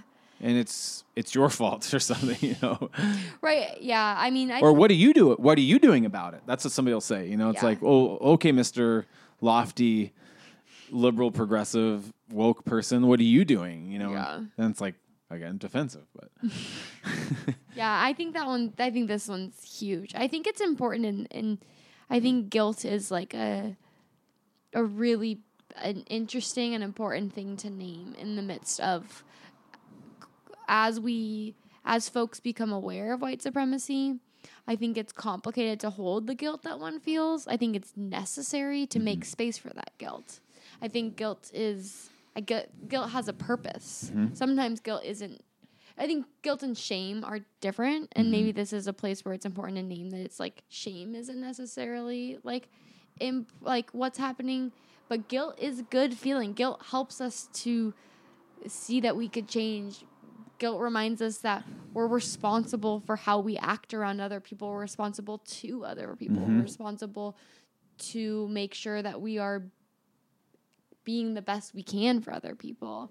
I do think it's like we need to lean into that maybe. It's like guilt is a feeling no one really wants to feel. Guilt doesn't feel great, and yet we maybe have things to feel guilty about. And it's important that we make space for that, and important that we embrace feeling that sometimes, despite that it's uncomfortable. Don't want to feel those feelings. It's pain, so we tell ourselves a lie, and we make it not about ourselves. We push it onto someone else. We push it into something else. We project it out. But it's like I think some healthy guilt is good. I think both of you and I can like play fast and loose with this stuff because I want people to know that like the spirit and vibe of this book is saying like defense mechanisms are what help us function in the world. Like if we were just to all let this all in at once, it would cause severe crippling depression. Right. And so like, yeah, we cannot handle the truth and all of its complexity all at once. So it's our brains have come up with a strategic way for us to like get out the door in the morning, go to work, function. Mm-hmm. But so I guess I would just say like, now that you become aware of them, you can start to be really strategic in terms of how you pay attention to them and process them. Yeah. Because I think both you and I can probably get overly indulgent sometimes of like letting the guilt in. And I'm like, oh, for sure. Now I'm like completely it's unfunctional. Now it's not. Well, I think that's where the guilt becomes shame. Yeah. I think that's probably what it is. I think it's important to name that it's like guilt is. You're not a bad. I think it's important to name. You're not a bad person. Mm-hmm. You know, you aren't a bad person. You're capable of doing greatness. You're capable of the secret. What? The secret. Oh my God. Bring it back. I don't know what I'm trying to say, but I think you're right in naming that. It's like, I think guilt can go to this place of like, well, then I'm just terrible. Mm-hmm. And I can't do anything. And it can reach this headspace of like, I don't know, disillusionment and a headspace of like throwing your hands up and nothing can be done. I don't think that's a good place to be. And I also don't think it necessarily needs to go in the sense of like, oh, I participate in white supremacy, therefore I'm a bad person and I should feel shame about who I am. Mm-hmm. I don't think that it's out of a place of shame of who you are that you're going to be of any help in terms of dismantling white supremacy. I don't think that that's helpful if you're like along the way being like, and I'm horrible, you know, right, like that. Right. That's not helpful. But like being held accountable, being responsible, maybe feeling guilty or accepting that you might feel a little yucky about things you've done. Mm-hmm. That's okay. But if it's like I'm a yucky person, that's where there's that line. I'm a yucky person. I mean, I think I've learned a lot from you guys. I think I like have had defenses and lies that my brain tells me exposed. Yeah. Even talking to Reuven recently of like saying, Reuven is our friend that does Reuvinations on the podcast, everybody, but he lives in this house. I was trying to say, oh, just so you know, it's like I'm vulnerable because I have an Enneagram 5, and it's like I like to know things, and it's particularly sad for me when my ignorance is exposed, or you know. And Reuven was like, yeah, that's really good for me to know, and thank you for telling me that. He's like, however, it's very admirable when you admit ignorance. And I'm like, oh, my brain doesn't believe that, but I do believe it. I mean, there's two parts of your brain. One part says like, what? Like, that makes so much sense to me. Yeah. But the lie my brain tells myself is I'm only valuable if I show up. Competent. Yeah. So if like, I'm like, what topic are we talking about tonight? I got my book. I can read about it. I show up with like this is almost like a little security blanket, you know? 100% a security blanket. And Reuven's saying, actually, I think it's really great when you show up and want to learn and have a posture of ignorance, really, and be like, I don't know. And I'm like, what? That's like, that's wild to me. Yeah. That's part of, I think that's interesting because it's like, again, this talking about defense mechanisms, Enneagram inevitably gets always brought up, but it's like naming and seeing that, yeah, competency is your mania. You know, it's what you're fixated on. So it's like, it's helpful to let people know so they can make space, and yet also the work is to transform out of that. The work is like your personal work is to dismantle this idea that competency is value. Yeah. You know? So it's like, it's interesting being friends in this journey of transformation in Enneagram and, you know, becoming these people. It's like, as we make space, we also want to make space for getting out of these things, you know, getting out of the loops in our heads, you know? How do we do it? Dang. Okay. One conversation, one podcast at a time. 112 podcast episodes, everybody. What the heck is that all about? 112 podcast episodes? How many hours of conversation just on the mic? Too many. That's wild. Okay, here's Not the big enough? one. Here comes This is Scott's. This is I mine. know what it's going to be because I can sense it. Intellectualization. This is a creepy one, especially if you feel like you do it. And this is definitely something I absolutely see, probably the most prevalent on Facebook from so many people. Yeah. Coming in with their arguments and their Stats. facts. Yeah. Thinking it through. It kind of, and like, obviously, honestly, I'm probably primarily interacting with other white men my age who are coming in trying to solve the problem with their intellect. You know, here we go. And then maybe we'll wind down with you talking about introjection a little bit. Yeah, I can briefly mention it. While rationalization, we're not going to get into that. We're just going to get rationalization is like baby intellectualization. While rationalization as a defense mechanism offers explanations for specific facts that are more plausible than true, intellectualization seeks to keep the entire spectrum of disturbing emotions at bay. The former might be thought of as the occasional white lie we tell ourselves. That's rationalization. The latter, an ongoing system that embodies a big ongoing lie. Listen to this. No disturbing emotions here, only dispassionate thought. Rationalization is a discrete, occasional defense, whereas intellectualization pervades and defines one's entire character. Jeez. Holy smokes. Jeez. Sigmund Freud never used the word intellectualization, although he clearly understood that the intellectual process may be used for purposes of defense. His daughter, Anna Freud, devoted an entire chapter of her book, The Ego and the Mechanisms of Defense, to the subject of intellectualization at puberty. She believed that the increased intellectual, scientific, and philosophical interests of the period represent attempts at mastering the drives and the connected emotions, viewing such as an effort as relatively normal during adolescence. If you grew up with the late 1960s TV series Star Trek, as I did, or if you've made acquaintance with it through televised repeats, movie sequels, or DVDs, then you're familiar with the character of Mr. Spock, the half-Vulcan who consciously... And I made a video of myself naming 5 different characters that reside inside me. I did this in One seminary. of them was Spock. Data, who is essentially the modern-day version of Spock. He's a robot. And this was before I knew Enneagram. And I was like, I know this character. And it got to that when Marissa saw the video. I was like, oh my gosh, that character. You know, like, I'm just talking rational. Like, you know, this is, you know. You're floating into that headspace. Yep, the half-Vulcan who consciously feels little emotion and brings a powerful intellect to bear on every situation, in contrast to Captain Kirk, who so often seems driven by his passions.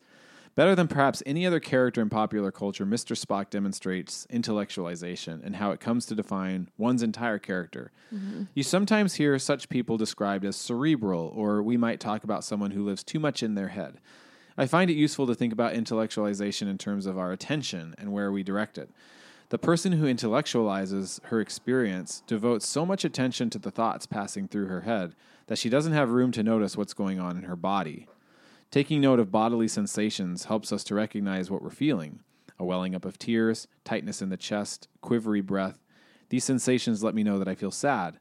But if I'm too busy with my thoughts, I may not be able to notice those sensations and will thus remain unaware of emotions. Even if I do register some kind of sadness, I may quickly shift my attention away from the bodily sensation into my thoughts in order to get away from them. In other words, intellectualization is a massive and ongoing effort to divert attention away from the bodily places where we notice our feelings and into the emotion-free zone of the intellect. Woo! There it is. The emotion-free zone. Yeah, it removes you from the reality. Removes you from the lived experience. Yeah. Yeah.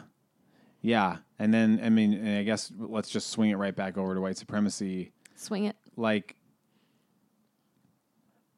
I guess I just want to say sometimes when we talk about these things, we just need to cry. Yeah. And sometimes you can see somebody write this. We're talking about Facebook tonight, but, you know, anything, a Reddit thread, a debate on TV. I mean, honestly, in the biggest sense, it's these characters. So let's talk about a real life character. Spock is not a real life character. And Reuven knows what this is. You probably do too. Jordan Peterson. I don't know. He is this sort of like grand conservative intellect that's like that's like in a way like a big massive step above somebody like Ben Shapiro. Ben Shapiro's like positioned himself as sort of this conservative intellect, but he's sort of a joke. Yeah. Jordan Peterson is like actually fairly intelligent, even though I know Reuven would come in and say his thoughts are a bunch of bullshit. But like, you listen to somebody like Jordan Peterson or Sam Harris, people know who these people are. And it's like the ultimate version of the intellectualization, always calm, cool, level-headed, trying to get people back to just the facts. And the thoughts and the reality, and it's infuriating. And wow, it's you're getting emotional. infuriating. All we have to do is think about this. All we have. Oh, yeah, I see. Oh, you're emotional. And there's Ben Shapiro goes out to like the women's marches and like tell me about this, and he'll be standing there, and women will be like, this whole society is messed up, and they'll be yelling at him, and he's like, oh, interesting. Well, have you ever thought about this? And he's like looking at the camera, see how crazy I'm staying level-headed. I'm having an intellectual conversation. And you just want to look through the lens of this and be like, I understand you have a bunch of fancy words and you've thought this through. You're just trying to avoid feeling sad.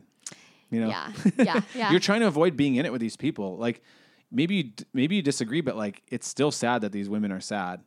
Like, can you sit there in this women's march? Sit in the pain? Yeah, and be like, gosh, I don't understand this, but it seems sad. Yeah, I think it's naming something like, I love to talk about it, like this idea of the discipline of lament. Yeah. In my big reference point is like my reconciliation courses. Like we spent big chunks of time like talking about the necessary and important like nature of lament and bringing lament into justice work. Like you cannot do justice work without sitting in the emotions, without bringing it into the lived experience, without, wailing, crying, yelling.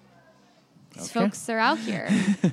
I think that it's, I don't know. I think that this is a huge one. I think it's probably one of the biggest ones because it allows people to be removed and not, I think it can keep people. This is a huge place in which it keeps people, and it's probably part of the reason why people are divided because it's like we can just be having these like chess matches up in space all the way up here while things are happening below and people's lives are being affected while nothingness is happening in the air above. Right. No, just to bring that back down to like church. Growing up in a Presbyterian church, a lot of these Protestant traditions pride themselves in why I was always proud to consider myself like sort of a Presbyterian is like it's more intellectual, less it's so interesting talking to Ashan and being like what his Black Pentecostal upbringing taught him was to experience God through the body and through sound and noise and movement, and it's like that's not what it taught me. Mine was like, let's just wrap our heads around this. We can think about God and we can talk about God. Thinking about God is experiencing God. And we can talk about justice. Well, yeah, and I think that's another thing, too, of intellectualization. It can be both a defense in terms of people who like want to deny white supremacy or don't want to commit to anti-racism work. But I also think it can function as a defense in the fact of some people, and I would maybe put myself in this category, like as we continue to think about which ones we might do. Like I can intellectualize my anti-racism work. I can intellectualize the work I need to do in dismantling racism. I can make it about posts. I can make it about ideas. I can make it about I know the right things. I have the quote unquote right perspective on this. I do know that I've read these books. I think we can really quickly delude ourselves. Delusion? Delusion is the word I'm looking for. Delude ourselves into thinking we're doing justice work when we're maybe just intellectualizing about it. Maybe we're just talking about it. We're just putting empty words. It's like is it doing the work? I think that's where I find myself thinking about it and being like, I think I'm guilty of Guilty. Shame. No shame, just guilt. Guilty of intellectualizing, for sure. You're so brave to admit that on the podcast. I know. I was channeling JJ right there. Our friend JJ would say it like that. You're so brave. No, I got hardcore called out by my daughter literally probably yesterday, just very recently. And she was sort of telling our family what she needs from us. Like she's been going to counseling, and so it's like very helpful to be like getting the strength to be like, here's what I need from you all. Here's what I need from you, Dad. Here's what I need from you, Mom. And like, she was like, we need to have more conversations. She was saying this to my wife, Marissa, and me. And she looks at me and goes, I'm not talking about starting a conversation and then you go, what's a conversation? And I was like, oh my gosh, so called out by my daughter. She's like a real conversation, not questioning what a conversation is. Yeah. I'm like, okay. That's That a is defense, a conversation. though. Yeah. I know, it's tough. No, I mean, just like physically getting myself, and I'm not patting myself on the back in any way. I'm just saying, like the act of physically going down and going to a protest for me has been good instead of being like, what's a protest? Because I can be like, well, let me wrap my head around that first, and someday maybe if I can figure out the origins of protests and exactly the right way to behave when you show up and what is it going to accomplish. And that's another thing. I mean, I don't know if that's a white way of approaching it, but like I am constantly asking, like, what's this accomplishing? Like it has to accomplish something.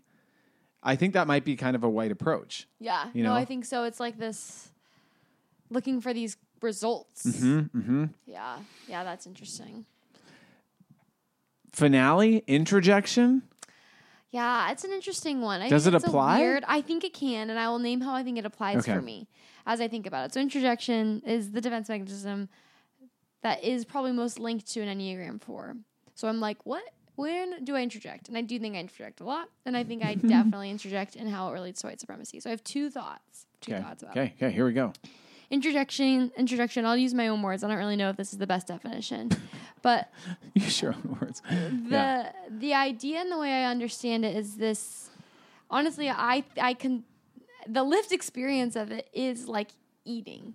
It's like munching. It's swallowing. The words people say is swallowing something whole, and then it becomes a part of you to the point where you think it's coming from inside of you. So I think for me, as I think about my own experience, especially my own experience of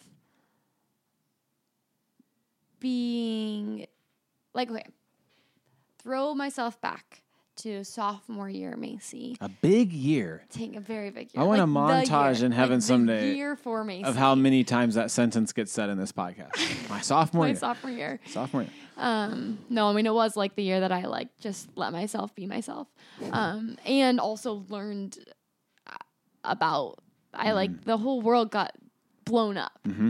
I think for me, as I began to study racism, study colonialism, study all these systems of oppression, I think it's almost like the opposite of intellectualization.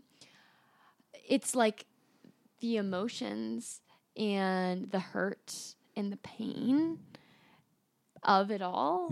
And I'm like embarrassed. This is embarrassing as I say it, and it's like it's weird to admit, but I'm just going to be out here and be honest. It almost becomes this own thing that's energizing. Like interjecting stories of pain, I could think something's coming from within myself. You know, I think of myself, I was the kid in my class who was like crying every time. You know, like I left and needed to cry for a long time and like felt and experienced the pain as if it was coming from inside myself. And I think that it is both maybe a good thing in the sense it was like the idea of lament was super easy for me. I was like, yes, lament. I'm lamenting. I'm making art. I'm crying. I'm so sad. I'm feeling this. I'm feeling as if it's my own story. But then it's like, this isn't my own story, though. This isn't my experience. Dang. What is that for me to almost bring myself into that space as if it is my own? And then I think as I grow older, I'm really aware of myself as a white queer person. And I think, and I'm like mostly speaking to like my fellow queers out there, I think it's really easy. It's really easy for marginalized folks to somehow kind of combine or assume, or I don't know what I'm trying to say, but like take on the struggle or feel as if your struggles are the same when they're so not. My whiteness serves me every fucking day, all the time. Much more.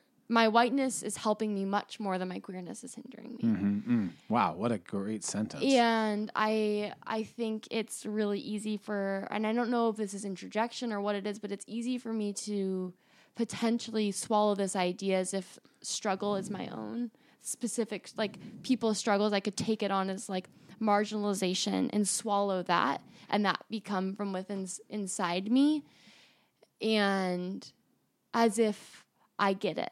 As if I understand the experience of people of color, or I understand the experience of Black folks. And that's just not reality. That's not true. And so I think it's really, really important for me to do the work of realizing what is my own experience and what isn't my experience. And I can be empathetic and I can enter spaces of lament, but I need to be aware when I'm blurring the lines of thinking that something's become my own and it's not. You know, like I need to make sure I know my story and understand other folks' stories, and I'm in making that really clear, not merging them. So I think that's where interjection as a defense mechanism is like, it's honestly probably one of the biggest ones in my own journey with white supremacy. And I think that it can also, in another way, it can keep me in a space of, it can keep me in the space of lament. It can keep me in the space of feeling. It can keep me in that, which I'm like, I think that that's really important. I honestly think it's like, we forget feeling a lot. So I'm like, it's really important. But for my own self, I can get just, that's it. That can be the end. And I just don't think that is. You know, I know that action and moving into a space of feeling, but then it's moving out of the withdrawn. It's moving out of this centered self. It's like I can become so wrapped up in the experience of struggle that it's coming from within inside me and I'm experiencing it.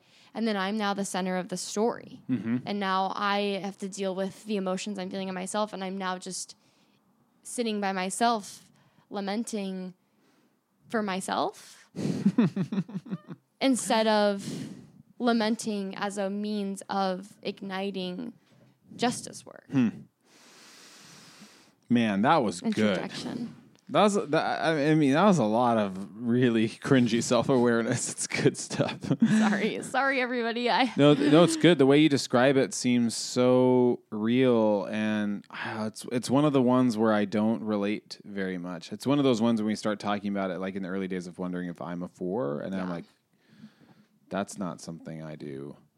It's my bread and butter, baby. Yeah. My bread and butter. I'm embarrassed to admit it, but I think it's just, I honestly know as we were talking about it, I'm like, this is the one that probably is the biggest in my life, and it's embarrassing, but it's also real. And interjection just feels like it's just a weird thing. It's kind of gross as you think about it. Well, all these defenses in their way. I mean, yeah, and I think they feel. I think the ones that hit you the most are feel the grossest. You know, I was thinking when you were saying interjection earlier that like I don't really see it playing into white supremacy, but now that you've said it out loud like that, I wonder if it's interjection that causes people to say all lives matter.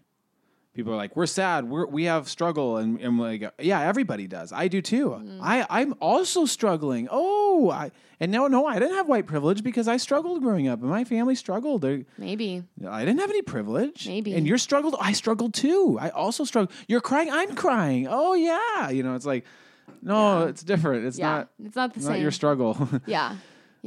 I don't know. That's a wonder. I'm not entirely sure about that because I just wonder how interjection works on a like a national level, but I can definitely see it happen, like robbing someone of their experience. I just think as you're saying it too, like empathy is such an art form because like what you're trying to do. Interjection isn't empathy. I think that's the thing. Yeah. Interjection can feel like it. It can feel like it and people can perceive it as it. Yeah. But I think it's like, wow, this person's so empathetic, but whoa, this is a lot. But whoa, like empathetic to a point of weird self-indulgence? Why is this person crying so much?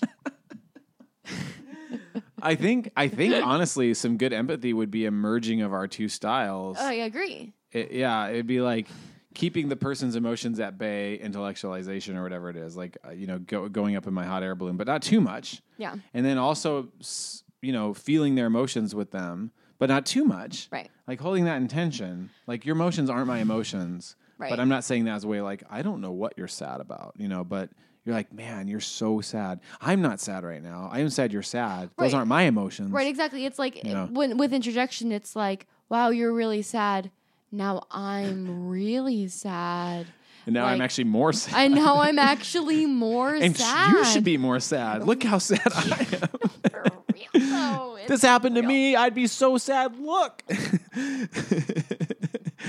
You should be so sad. And you get praised. I get praised for being empathetic. And I think now as I look back, I'm good. Not I don't know phrases at all. It's like it's full indulgence on my behalf. It's full indulgence. Oh, this is good. This is a good finale. Yeah. Okay. So that's interjection. There it is. I would say I have a few wind down tips in mind. Closing thoughts is what we're doing now. Yeah, closing Scott's thoughts. got some winding tips. I'll put my closing thoughts in tip form. Okay.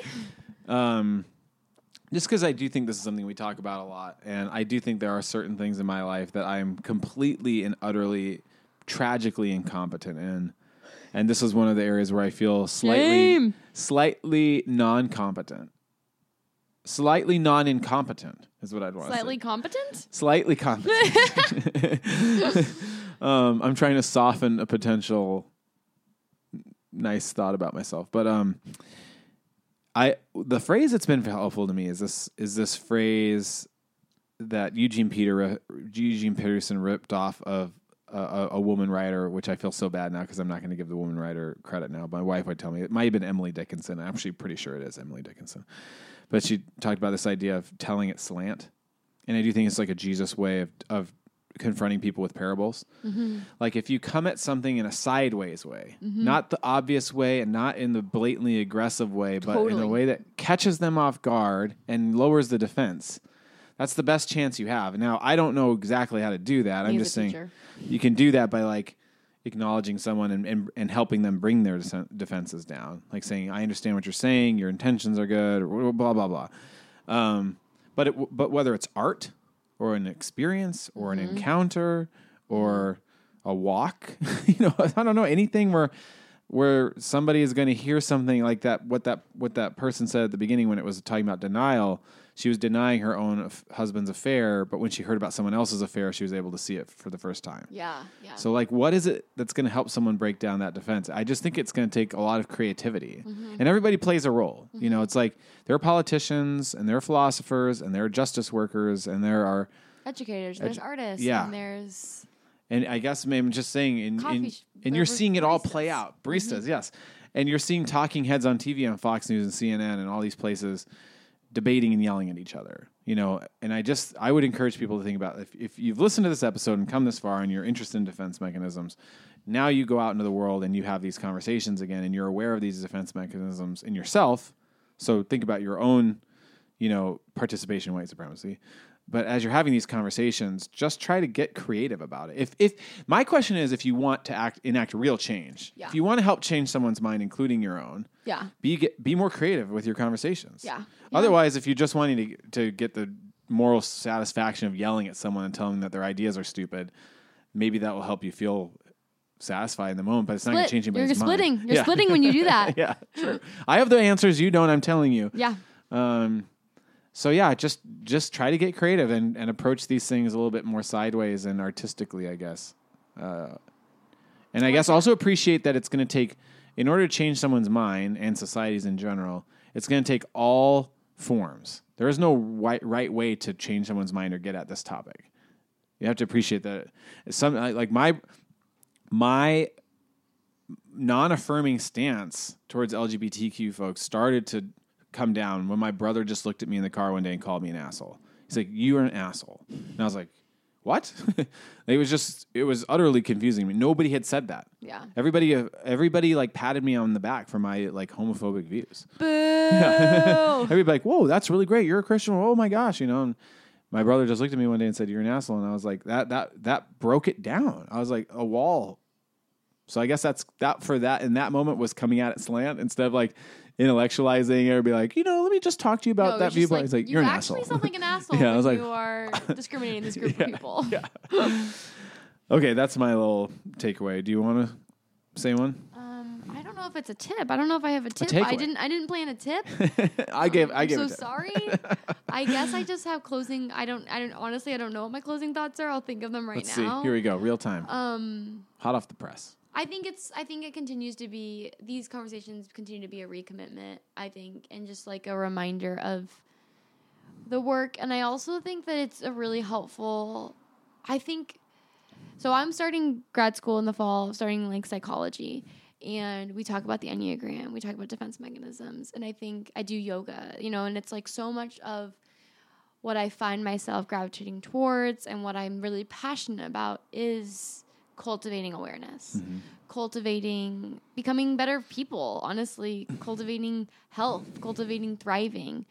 And I think it's really easily for me to isolate that to like individual psychologies, individual people, like we're growing together. And I just think I'm really happy that we put these things together because I think it needs to be brought together, like as like the work of the Enneagram, the work of undoing defense mechanisms, all these things necessarily involves also dismantling white supremacy.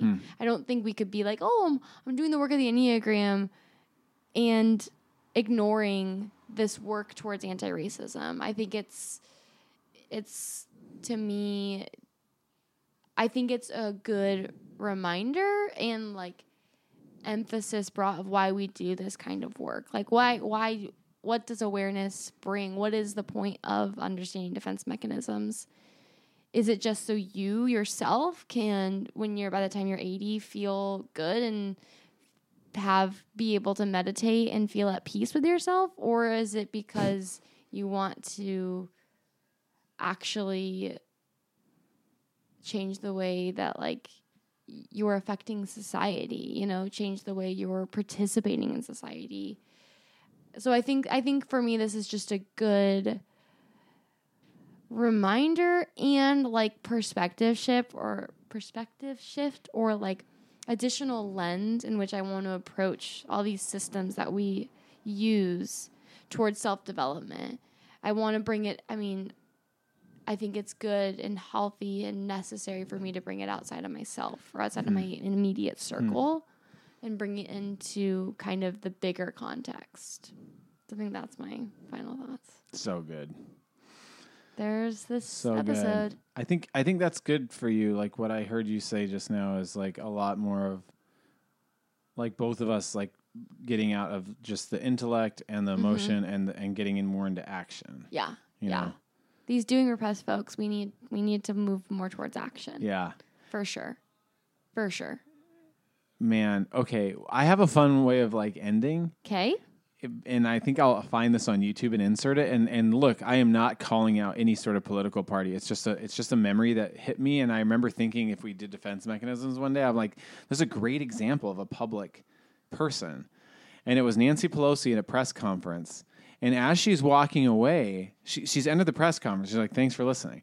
And I was just like, gosh, these highly competent, I consider Nancy Pelosi a highly competent person, are all still victims to defense mechanisms. Yes. Victims or whatever, susceptible. And I was like, what the heck is going on here? And so like she's walking away from the podium and this guy off mic yells from the crowd like a news reporter, why do you hate Donald Trump so much? And she just turns around shocked, like this huge look on her face. I want, if I can find it, I'll leave the audio to close us out. Yeah, no, that's good. But she just comes back to the podium shaking. Oh, no, I don't hate. I'm a Catholic. I don't hate. So how dare you accuse me? How dare you accuse me of hate? Splitting, denial. Yeah, I know. And I'm like, okay, first of all, just walk away. I mean, this doesn't need to be addressed, but like, why so... First of all, now I'm getting... Idealization. What does hate mean? I mean, you're that clear just because the Bible tells you not to hate that you don't hate? You don't want to say that you have a little bit of hatred for Donald Trump and residing in your heart somewhere? Yeah. It's like absolute denial. No. I don't hate. I don't do that. How dare you accuse me? I'm like, this is a weird... interaction. It's a very weird interaction. I feel like it'd be so interesting to end this episode with you hearing it. That sounds good. And maybe I'll put like a little beat underneath it or something. We'll see. Thanks for listening, creative. everybody. Slant. We do not know what our episode is next week, do we? Is it Bjork? Is it Bjork? Is it Bjork? Probably, but I feel like I need a little bit more time to deep dive. Stood up for that. Maybe it won't be Bjork, but Bjork is coming. Bjork will come soon, everybody. Okay. Thanks for listening. Fire pit time. A bullet from the back of a bush took Medgar Evers' blood. A finger fired the trigger to his name. A handle hit out in the dark. A hand set the spark. Two eyes took the aim behind a man's brain. But he can't be blamed. He's only a pawn in their game. The South politician preaches to the poor white man. You got more than the blacks, don't complain. You're better than them, you've been born with white skin, they explain. And the Negro's name is used, it is plain, for the politician's game. As he rises to fame, and the poor white remains on the caboose of the train. But it ain't him to blame, he's only a pawn in their game.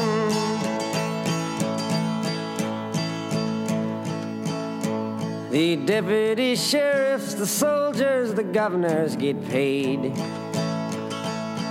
And the marshals and cops get the same. But the poor white man's used in the hands of them all like a tool.